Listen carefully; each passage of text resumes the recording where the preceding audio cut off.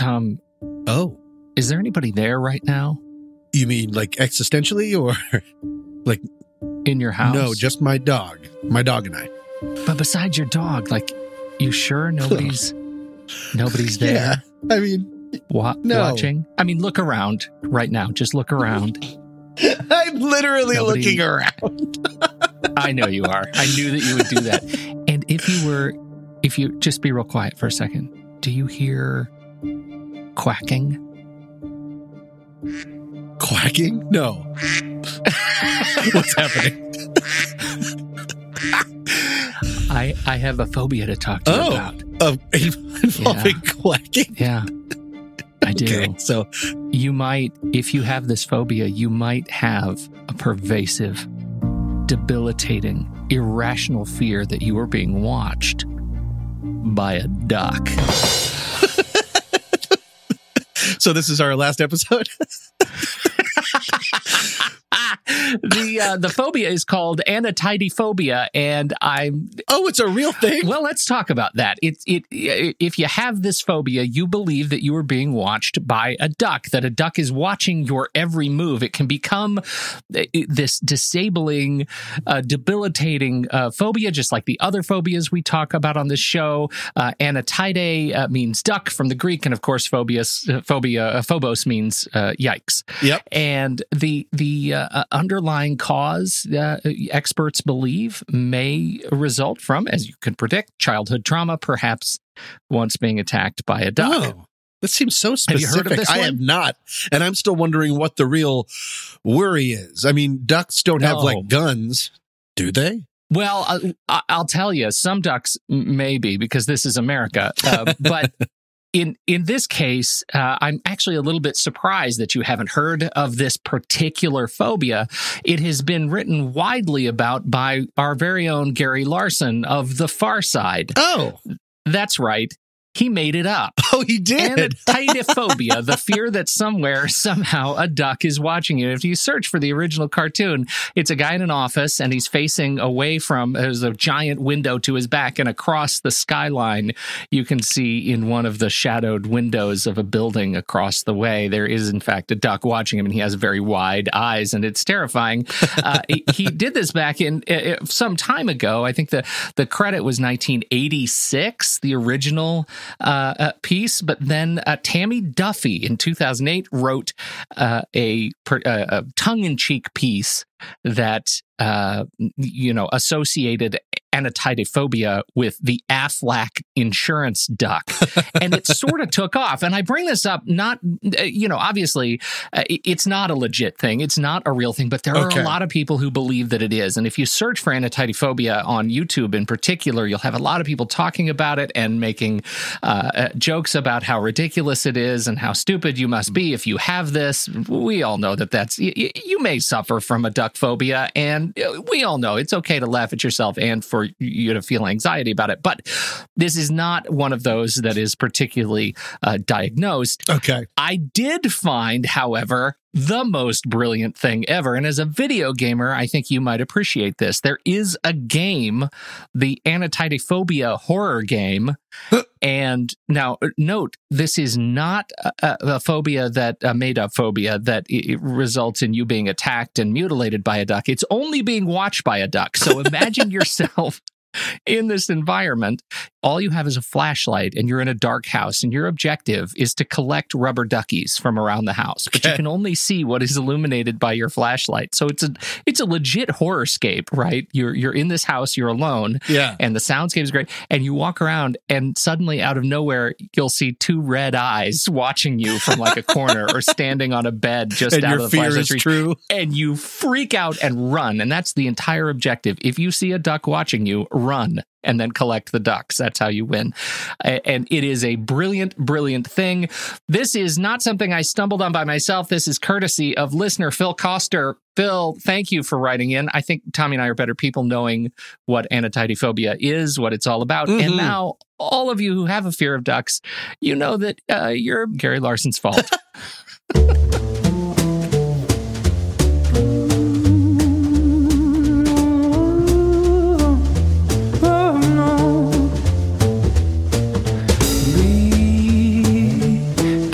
child, never they were five. Welcome to What's That Smell, a sometimes funny podcast about humans and their anxieties. I'm Tommy Metz III. And I'm Pete Wright. And every week we drag out one of our deepest, darkest anxieties into the light to share it, learn about it, and hopefully laugh about it with all of you. Reach out to us. Send us the story of your anxieties to somethingstinky at whatsthatsmell.net. Again, somethingstinky at whatsthatsmell.net. And with that, Pete, with your permission and the duck's permission, I will go first. Is you get what you desire, but I know for certain the day will come when you first. Peter, on this podcast, I have talked about my difficulties with travel and travel logistics in the past, if you remember. Yeah, no, but yeah. Okay. I love traveling, but I never know what to pack, and I'm always leaving things behind. There was that time you were in Venice and you got lost and chased by a clown. Am I remembering that right? That's pretty much right, and I'm constantly getting lost. And I'm learning to embrace those parts of myself and just make them a part of sort of the daily ludicrous adventure of being me and traveling. But there is one thing that I still get nervous about. Luckily, it only happens in certain occasions, but I wanted to sort of check in with you and see if you and our listeners have any connection to this. I have anxiety over hotel rooms. Now, before I dive in, I have two disclaimers. Number one, I only have hotel room anxiety if I'm traveling completely alone. If I know I'm waking up the next morning to meet with friends or family, I'm usually in pretty good shape. But when I'm traveling alone, that's not the case. And this is the second one is the big one. I'm very different than you, Pete, in that I don't suffer from mesophobia. What are we going to do this week? I feel like you're setting me up now. No, it's okay. And I just got the cold shivers up my back. Well, see, this is the thing is we're not going to talk about fear of germs that much, because I think that's a fear of germs is what most people fear in hotel rooms. Well, I was just wondering if I needed to get out my travel blacklight. No, obviously a fear of germs and general uncleanliness is a big part of hotel anxiety, but I don't want to spend very much time on that because it's gross and there's not a ton you can do about it. So let's just go through the germ part really quick together. Ready? Hand in hand, Pete? Okay. All right. Okay. So don't worry. Scientific American studied a large sample of hotel rooms across the United States earlier this decade. Here, I'll make it a quiz. And they came up with a few facts. Pete, what's the most bacterially contaminated thing in every hotel room? Well, the bed, I think. Not anymore. A lot of major chains have started using comforters and things that are much, much easier for them to clean. Other ones use duvet covers that they're able to clean each time. So it's not that anymore. Okay. Do you have another guess? That or the bedding. I know that what I feel like you're trying to entrap me to say is the toilet, but I know that the toilet is generally, there is going to be something that is more horrific than the toilet. Correct. And you're trying to trap me into saying it. Really? Is it the wait? No, is it the remote on the TV? It is absolutely the remote control on the TV. Yes. Okay. Oh my goodness. Let me tell you how smart I am, because I went to a hotel and this is the first time I had ever seen this. I went into the hotel. This was just last weekend.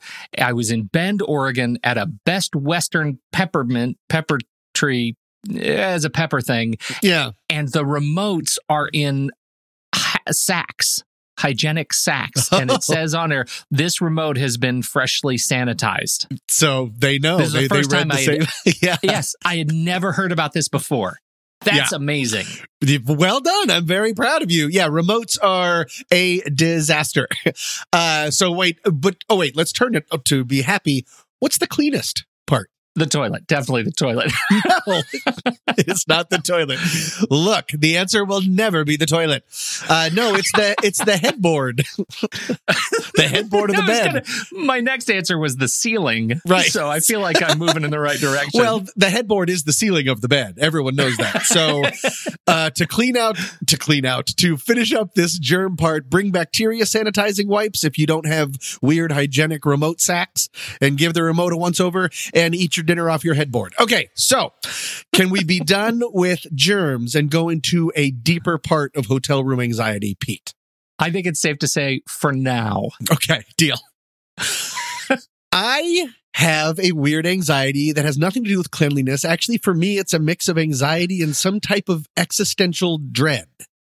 Okay. And it's even different from obvious hotel anxiety, which include let's see, off the top of my head, I won't be able to get to sleep.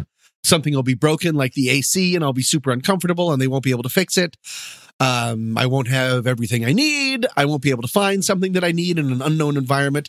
It's bigger than all of that stuff. Now, before I get into it, Pete, you talked about this great fictional Pepper hotel. Do you have a particular bad hotel room experience that you'd like to share, or should we just keep going?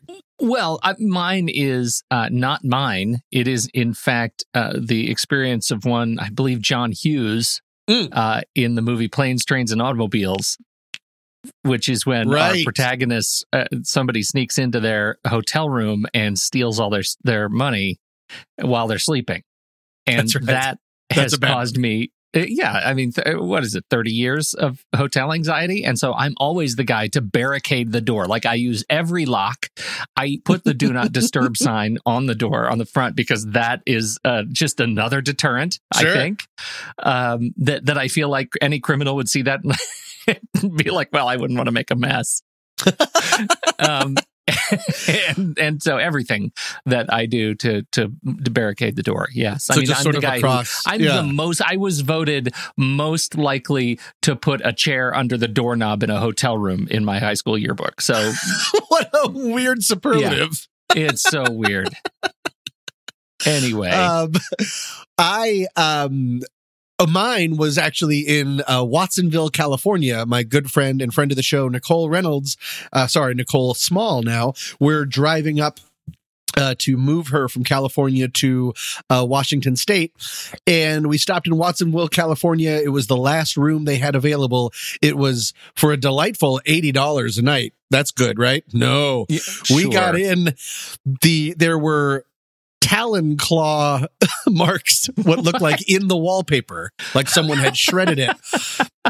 The front door was pounded in. There were all of these dents in it, but leading out. Meaning at some point someone was desperately trying to get out of the hotel room, not in, and that makes it so much worse. Well, it sounds like somebody was traveling with a companion that might have been a bird of prey, and they needed to get out. And the last charming feature was when you open the door, it would open a little bit and then it would immediately hit your favorite, the toilet. So you'd have to squeeze in, like there wasn't even enough room for the door to open. So that was my worst. But because I was traveling with a friend, I was okay. So again, I'm bringing up all this stuff to really try to narrow down what I'm afraid of, because I think it's a little weird. Shout out to Watsonville, California. Oh my gosh. Don't go there. Of Santa Cruz County. Yes, exactly. You know it. You love it. Oh, so well. This could be weird. I'm interested to see if you have any connection to this. I think my hotel room anxiety has to do with my mortality and my sense of self. When I stay alone in a hotel room, I'm an alien in a new world. No one knows me and no one is caring for me personally. And there's no connection between who I am and this place. When I leave, it will be like I was never there at all. I've had no impact, no change, no personality left behind. Something about that is very impermanent. Something about that is very ephemeral and a little scary. Do you have any idea what I'm talking about? I love you. And no, because I think it's safe to say once I barricade the door, I sleep like the sleep of the gods. Like I sleep better because, my house is, well, first of all, let me just say this for the record. You're staying at the wrong hotels. Right?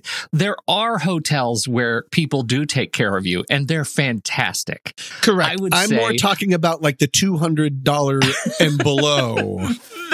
You need to hit up the Pepper Shaker in the Best Western. It's fantastic. They take good care of you, and they wash your remotes. Right. Well, okay, yes, I definitely am talking about a certain class of hotel.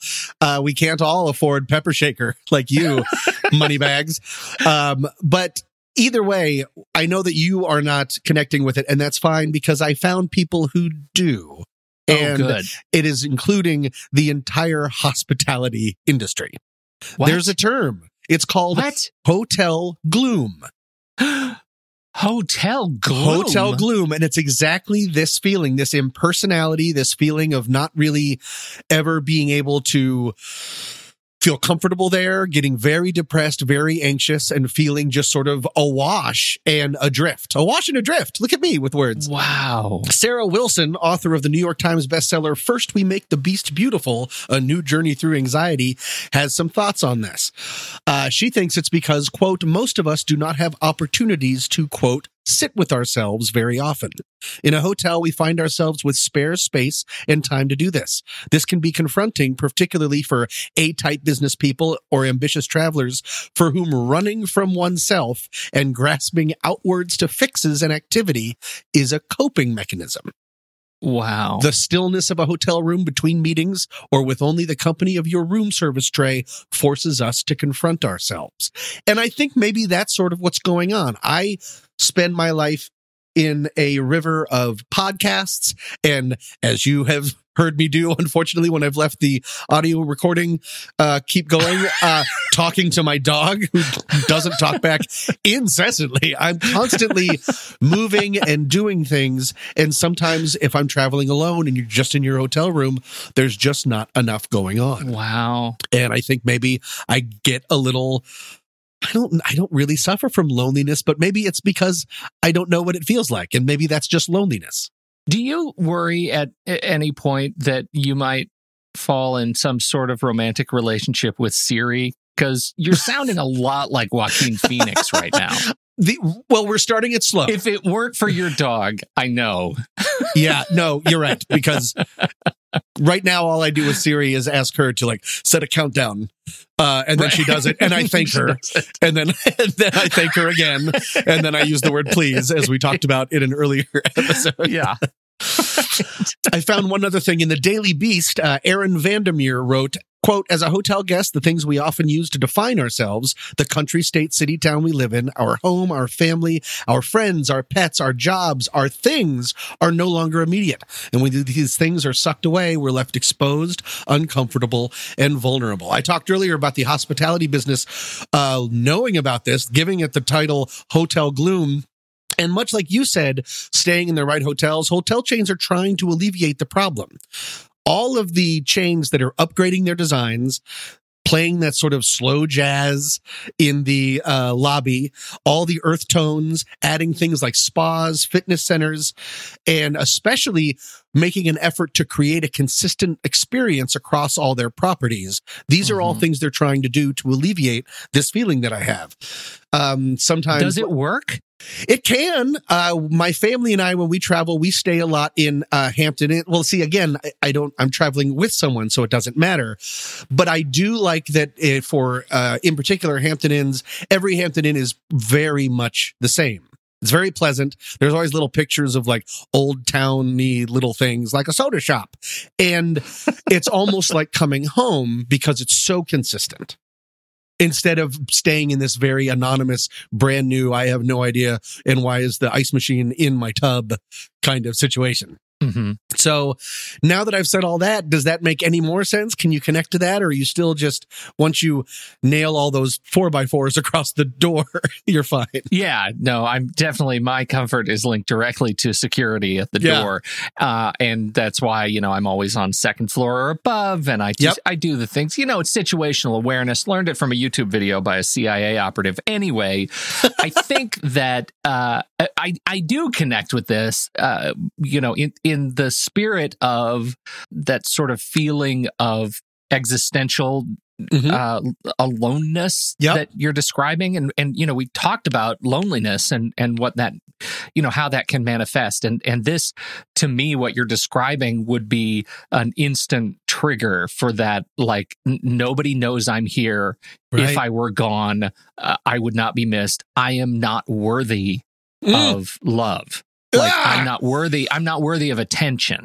Right. And that's why I'm here. I'm an outcast. Right. Like all of those words. Wow. They're coming to me a little bit too easily. Yeah. You're really a human thesaurus for dehumanization. Wow. It's not good. That got grim in a heartbeat. All right. So my anxiety is traveling alone or now traveling with you.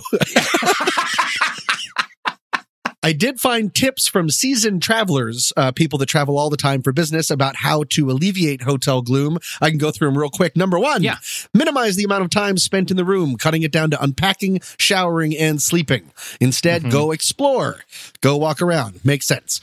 Number two, they say don't order room service, that keep the sleep, for good sleep management, you want to keep it, and for hygiene, you want to keep eating out of your room, because then that will just accentuate that feeling of loneliness and this is my box and my box only.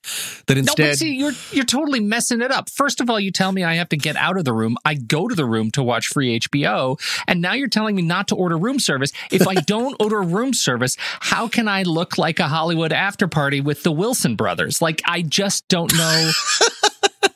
I don't know how else to do it. What does that mean? Oh, you mean like the room is like a little bit trashed and I want plates everywhere, like in really obscure places. Like, oh, I didn't have room for this plate because of the partying I was doing, so I put it on top of the lamp. Like, that's the kind of I don't want to break anything, but I do want to show the staff that I know how to have a good time.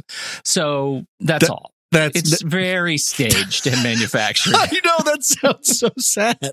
Boy, oh boy, you just missed everybody. Like, you're ordering like 3 cheeseburgers and you're hiding 2 of them. So sad. I feel like I might be really nailing your point. Oops.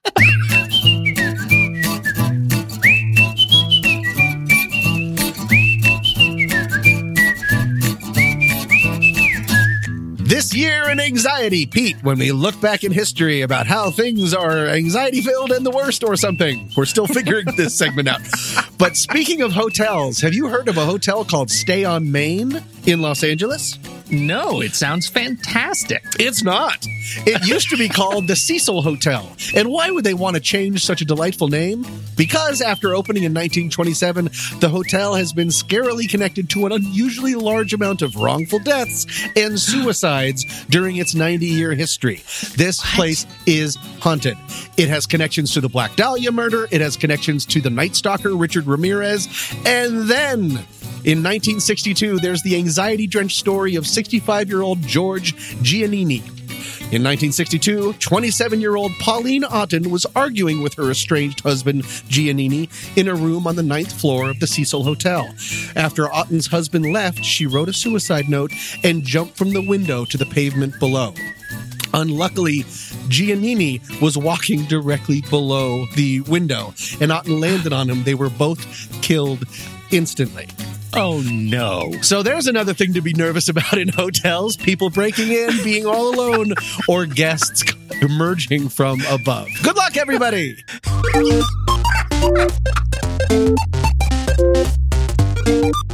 Well, thank God we have moved on from such horrors in the world of hotel travel. Although, in case you're looking for a way to reminisce, this week's sponsor, Audible.com, I've got a solution for you. I've got a book pick, and I think it's going to help you out. It's a classic.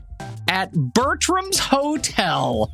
This is the story of our dear friend, Jane Marple. That's right, Miss Marple. She comes up from the country for a holiday in London and finds what she's looking for at Bertram's, a restored London hotel with traditional decor, impeccable service, and an unmistakable atmosphere of danger behind the highly polished veneer. It's a Miss Marple mystery by Agatha Christie. Runs you 6 hours and 44 minutes, but I'll tell you, it's just one of over 180,000 titles that you can get from Audible. They are a fantastic purveyor of audio entertainment. I've been a subscriber for, decades. And I have just hundreds of books at my disposal. Listen to them over and over because I stay alone in hotels a lot. Yeah. And so you can find out more at audibletrial.com/scent of a podcast. When you go there and you sign up for a new account, you get a free 30 days to check out the place, to see what books you like. You can search for this Agatha Christie hit at Bertram's Hotel, or you can pick any book you like. And you know what? You get that book for free. Free download of this book. You keep it forever, even if you decide to cancel your Audible account. Audibletrial.com/scent of a podcast. When you support Audible, you support this show, and we thank you for doing it. So check into Audible and now check out the rest of the show. See what I did? You're a pro.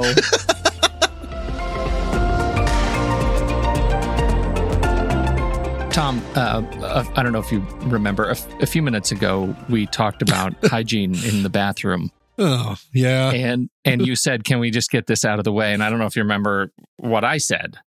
You said that. for now. Yeah. Oh, no, it's another gross one. This is that was, as it turns out, interest paid on a debt which now comes due. Oh, great. Yep. Goodbye, And food forever. And I have to say, it's not my fault. It's Why? not my fault. This is a listener submission. Ah, listeners, the best of the worst. All right. I wish us all a lot of luck. What you got?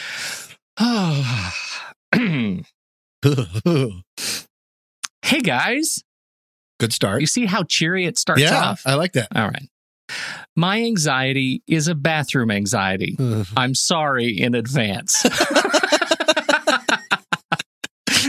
Excellent. Thank you for the warning. Yeah. That's a trigger warning. Here we go. I'm pretty good with body stuff. And that's in quotes. At home, in the shower, around my own toilet, and so on. But for some reason, when I'm out in public, I'm thrown into complete turmoil if I walk into a stall, check the toilet seat, and see a rogue pubic hair. Ooh. Rogue. The worst kind of pubes. It's like tying itself into a noose. Yeah. It's so confusing to me that I panic. It's a reminder that someone else was in here doing the same thing I was about to do. And I say about to do because I can't do it anymore. I clench up and hold it completely. Ooh. But then all I can think about is Tycho Brahe and how he died from not peeing when his bladder supposedly exploded. What? I don't think about this at all when I don't have to go to the bathroom in public. But when I do, it's a complete surprise that it freaks me out and it is debilitating. I hold it as long as I can, and then I have to search for another bathroom, or I sneak into the men's room, or just go home in pain and shame. Oh, pain, shame, Seems the like worst. Seems like something so small, a single pubic hair, has so much power over me. I recognize how weird this is, and I hope it gives you guys a laugh, but along the way, if you could figure out how I might be able to laugh along with you, that would be great. Keep it up. A-Bye. That's A-Bye, B-Y-E. I don't know what that, it's not a name I've ever heard, but no, but I like it. A-Bye, that you now know. We're talking about you and pubic hair in the same sentence. First, though, let me set the record straight about Tycho Brahe. Yeah, what's this now? Do you know who Tycho Brahe is? Clearly not. He's a Danish astronomer who developed a model of the universe and worked alongside Johannes Kepler. I believe Kepler worked under him for a time. He's another astronomer. Kepler went on to develop the 3 laws of planetary motion. Now, I'm not an astronomer, but I've heard of this guy, so that's saying a little bit of something. Sure. The question at hand, A-Bye suggests that Tycho Brahe's bladder exploded. Oof. The rumor on the internet is that he was at a dinner with the king and refused to excuse himself to use the facilities before the king was finished with his meal, and he waited too long and suffered catastrophic organ bladder failure. That can happen?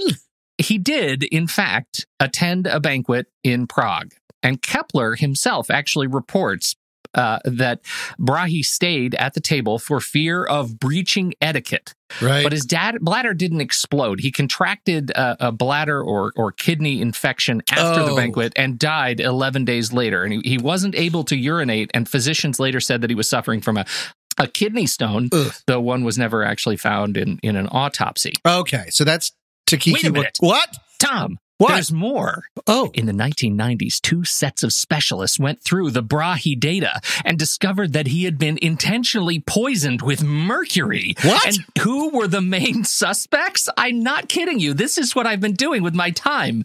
The suspects were his cousin Eric, who was ordered to kill Brahe by Christian IV due to rumors that Brahe had an affair with Christian's mother. Ah, so many names. Yeah. Kepler himself, his own astronomical understudy who wanted access to Brahe's laboratory. Good grief, this was a rat hole. Wow. Anyway, he did die of some sort of uric acid poisoning, and his bladder did fail. It did not explode, but likely was related to some sort of complications with the dinner. That sort of exacerbated, and he was probably poisoned by mercury, which triggered the event. So, what are we talking about again? I have to tell you, Abai, you're okay as long as you stay away from mercury. And the king, that's right. Yeah, no, the king's bad news. Let's talk about pubes then. Let's talk about. Okay. Do you have any connection with any sort of pubic fear? Well, one thing that I just realized when you were talking is this really does connect with the idea of different people using the same hotel room and different people using that. In a way, bathroom stalls are hotels for butts. So that's good to know. Are we looking for a new T-shirt? Oh, God. Oh, dear. As I what? Bathroom stalls are hotels for butts. It totally tracks. Anyways, I weirdly don't, as I said, that I don't suffer from mesophobia. I'm really not a germaphobe in almost an alarming way. And so, no, when I see that, I'm sort of like, gross, but I'll just use a piece of toilet paper and get it out of the way. And that's it. My problems, if we remember in the restrooms, have to do with sounds I'm making and not wanting people to know that I'm alive. We all remember that. Let's show a clip. No, we don't have a clip. So no, I don't get, it's not like I would stop from using it for that reason, which I know is weird. I'm sort of on an island as far as that's concerned. Well, I don't know about that. I think it is one of those things that I think it serves as a trigger for generally just something else, right? And that's what we're trying to get to here. There is a fear of hair. And in particular, the fear of hair is chaetophobia, CHAETO phobia. Oh, okay. It is a rare phobia. It causes an irrational or abnormal, persistent fear of hair. That's not completely what I think we're seeing here. Although it may be, related. It is instead it's a trigger to what that there is some sort of fear of the activity of relieving oneself in a public place. That there's a fear of the fact that you are being somehow judged. That it's a performance anxiety thing.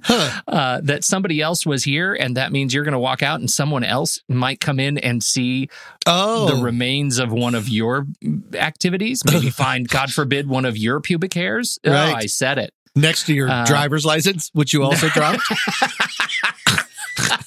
What a disaster. Total disaster. And so there are a number of words that also relate to this. Hypertrichophobia, persistent and constant fear of hair, is the most closely related to chaetophobia. But it leads to the same, and it can even persist, Tom, with animal hair. Like if you really have this fear, you might actually fear not just your hair, not just pubic hair, but pet hair too. And so it can be really debilitating. And so all due respect to those who are living with it, it's terrifying. The fear that it is too filthy or that you are somehow going to be harmed by it, choke on it. Yeah, see, I'm trying to get to why hair? Yes. What about hair is so insidious? The choking is interesting. Choking is interesting. Get tied up in it. Some people have report just rampant fear of persistent nightmares, hair nightmares, where they are just wrapped up in it. Chaetophobes, they say, avoid people with giant, thick hair, perms, African-American hair, like big afro hairstyles can be terrifying for somebody with chaetophobia. Huh. In some cases, they become dipilophiles, right? They end up like cutting their hair very short or shaving their head and shaving their bodies to remove all the hair for fear of their contribution to it.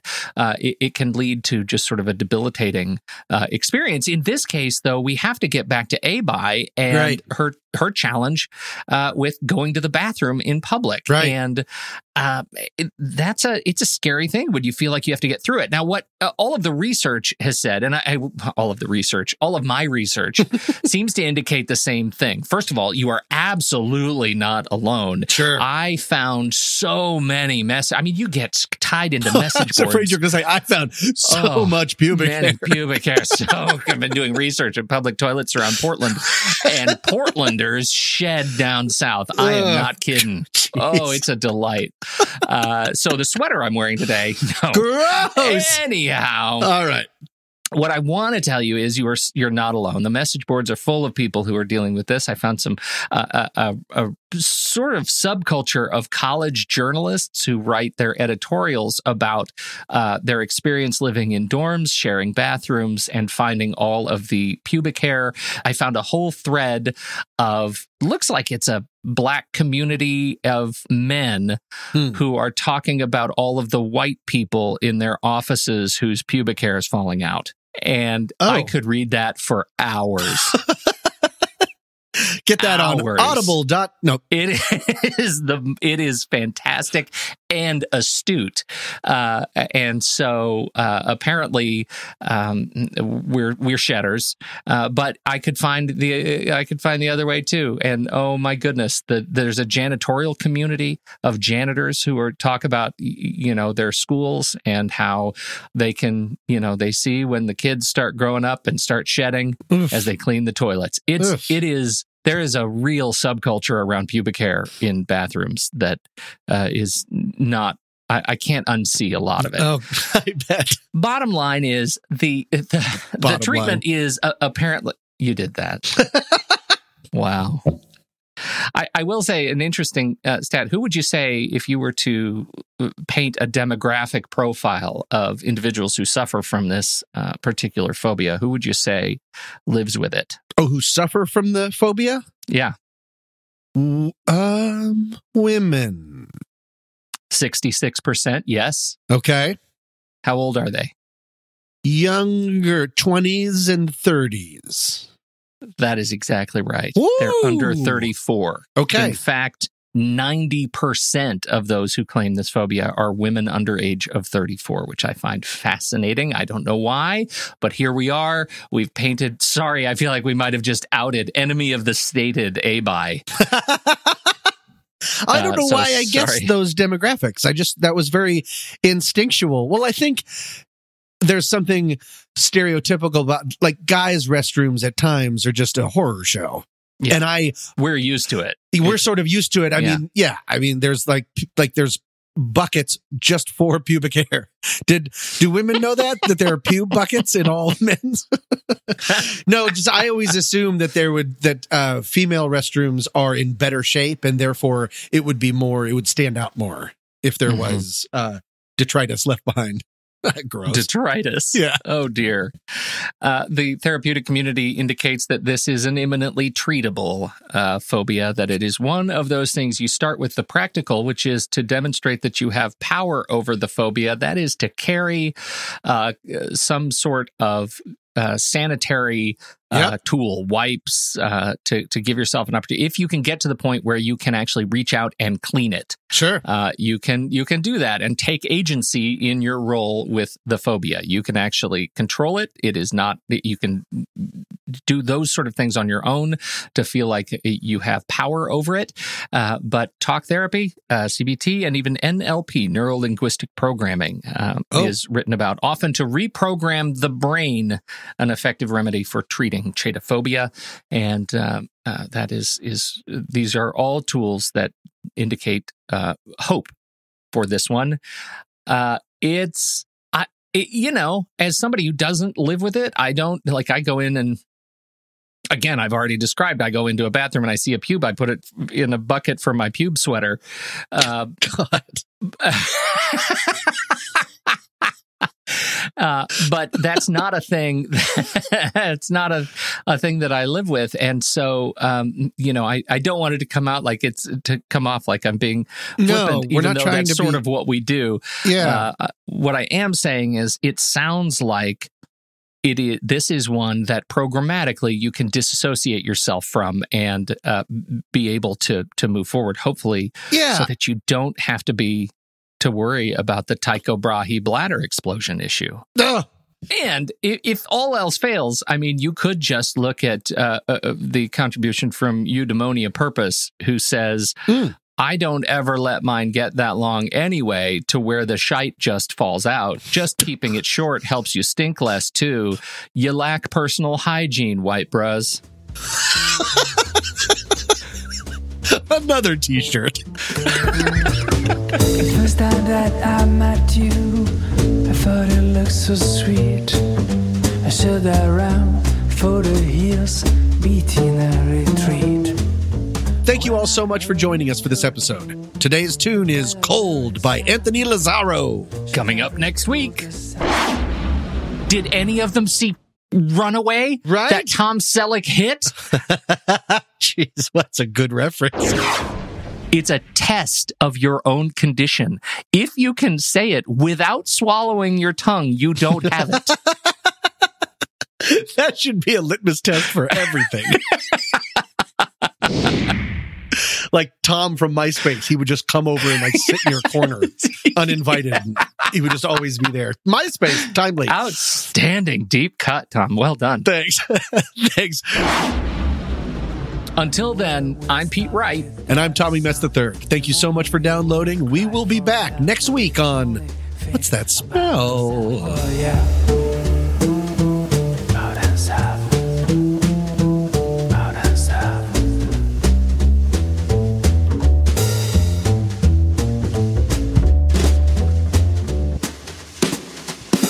But I know for sure the day will come when you first realize what you have done, and you finally get your debt repaid and revenge is served on a cold plate. Oh yeah.